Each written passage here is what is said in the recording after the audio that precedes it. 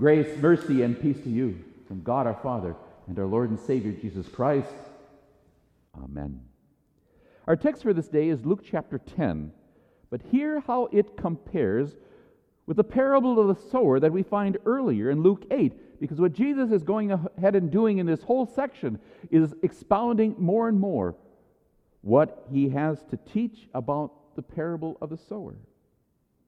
When a crowd was gathering and people from town after town came to him, Jesus said in a parable, "A sower went out to sow seed, and as he sowed, some fell along the path and was trampled underfoot, and the birds of the air devoured it.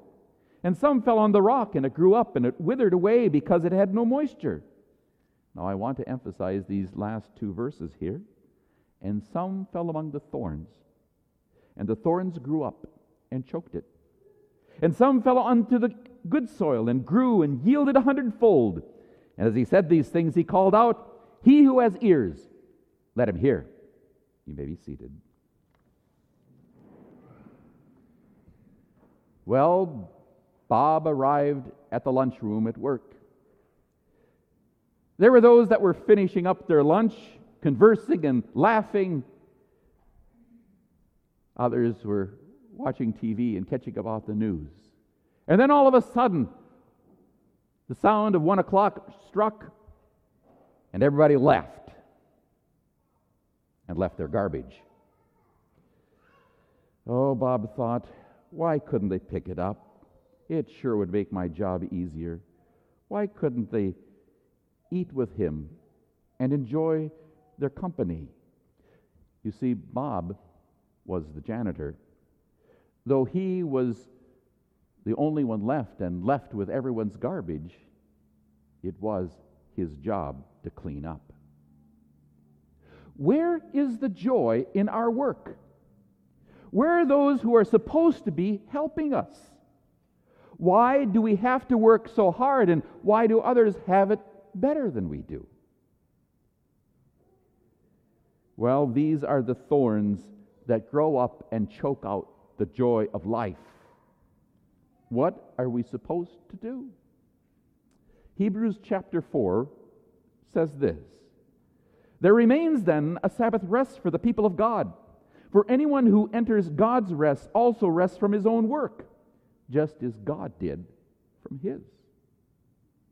Now, how many of you watch TV for relaxation? You can admit it. We won't tell on you. I do. But you know what? It doesn't always work. You know, in one of these episodes you get all involved in, only to find out to be continued. And then we find out we can't be there next week. That's where streaming really helps, right?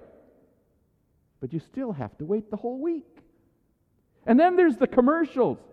They show how much more easier life can be. It tells how we can do the same things that we did when we were younger if we just take this little pill. It tells us how much better we can smell and look. By the way, hurry, because it's on sale. Yes, the voice planting anxious thoughts, creating worry and jealousy. These are the thorns that grow up and choke out the joy of life.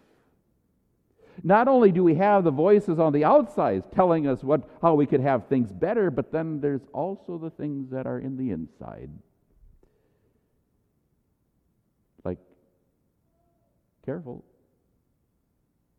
don't slip. You're not any good at this. Now, how did those voices get into our mind? Well, there's these two things on each side of our head, and that goes right down into the heart and just plasters itself right there, telling us what we can do and not do and what we should think of ourselves. So, who and what are you listening to? "Martha, Martha," the Lord answered, "you are worried and upset about many things." If you'd only listen to what's going on in Martha's head, you'd probably hear something like, "You know, my mother said you should take care of the company first and then enjoy yourself." By the way, Mom told Mary the same thing. Mary should know better. But not today. Not here. Because today our Lord turns our life upside down.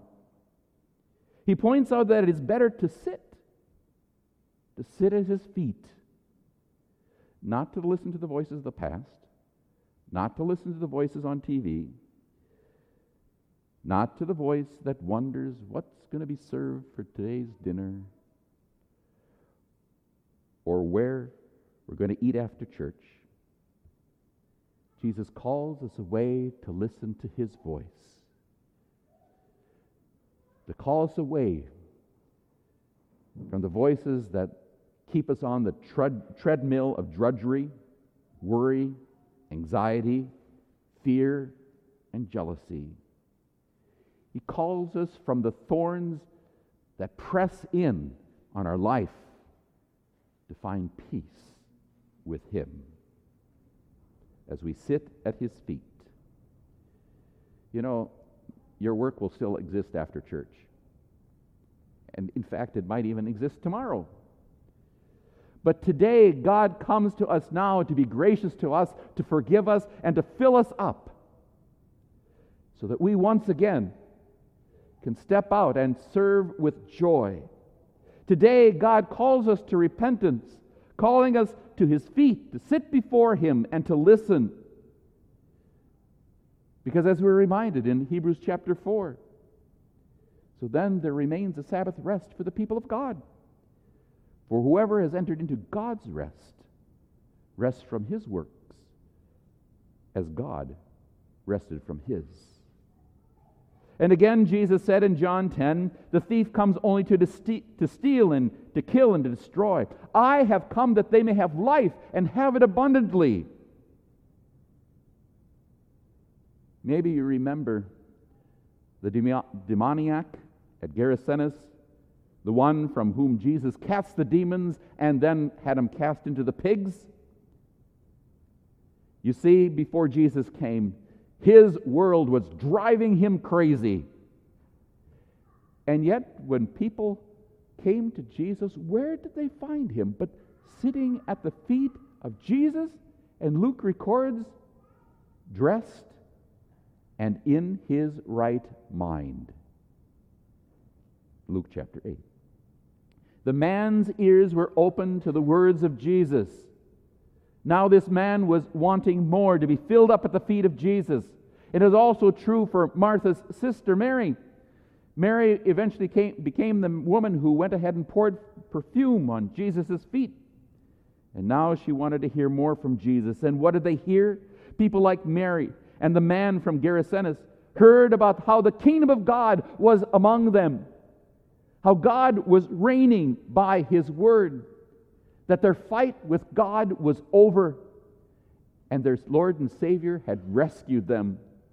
They were no longer rejected because of their sin, but they were forgiven children of God who would be presented before God as perfect in Christ. They were being filled like the people of Colossae were filled by the gospel from Paul as he writes, "You who were once alienated and hostile in mind, doing evil deeds, he has now reconciled in his body of flesh by his death, in order to present you holy and blameless, above reproach before him, if indeed you continue in the faith and steadfast, not shifting from the hope of the gospel that you heard." But now, consider Martha. People are really hard on Martha, aren't they? But didn't Martha do the right things? Jesus doesn't say that she was doing the wrong thing.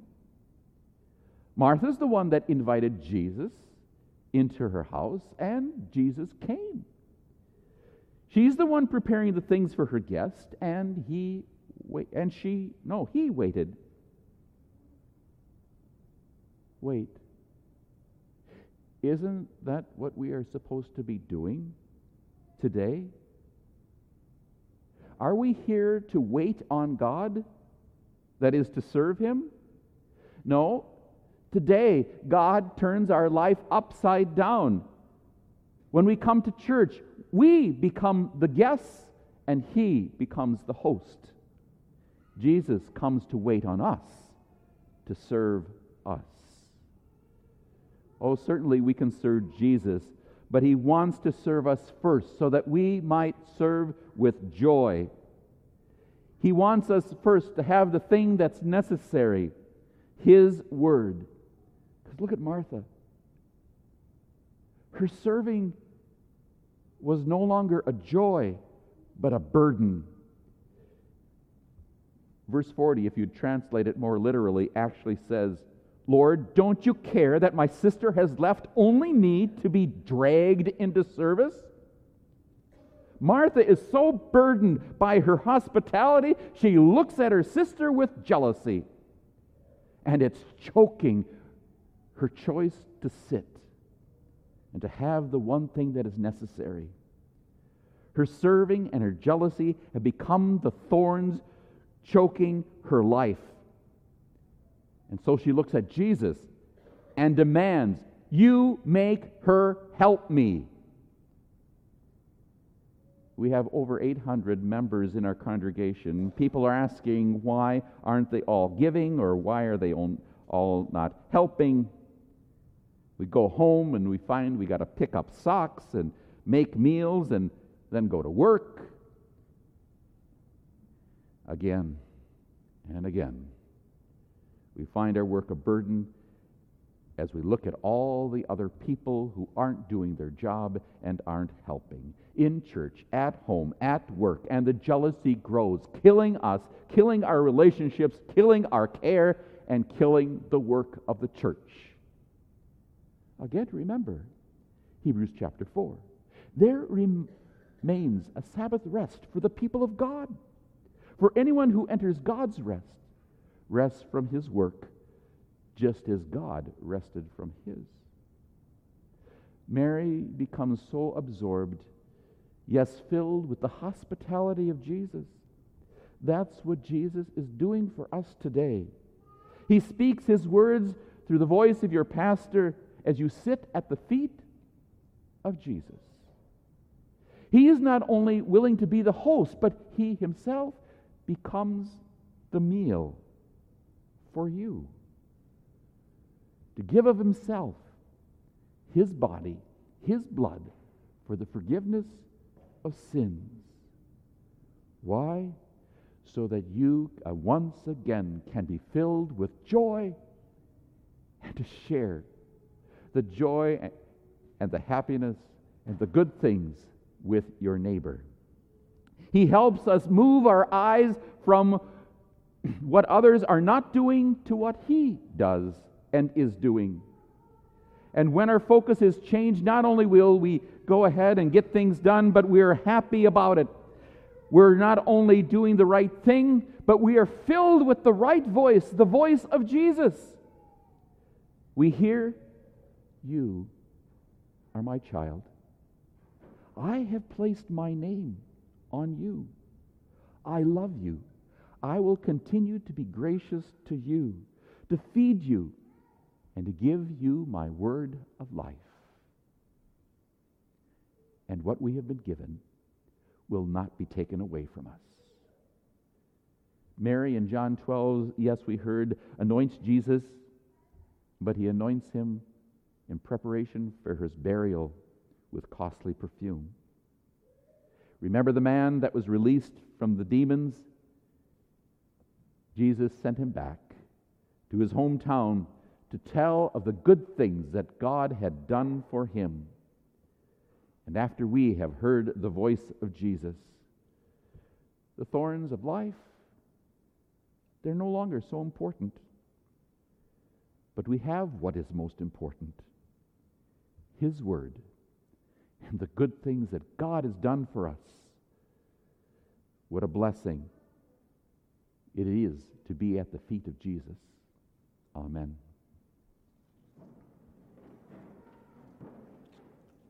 The peace of God that passes all understanding, keep your hearts and minds through Christ Jesus.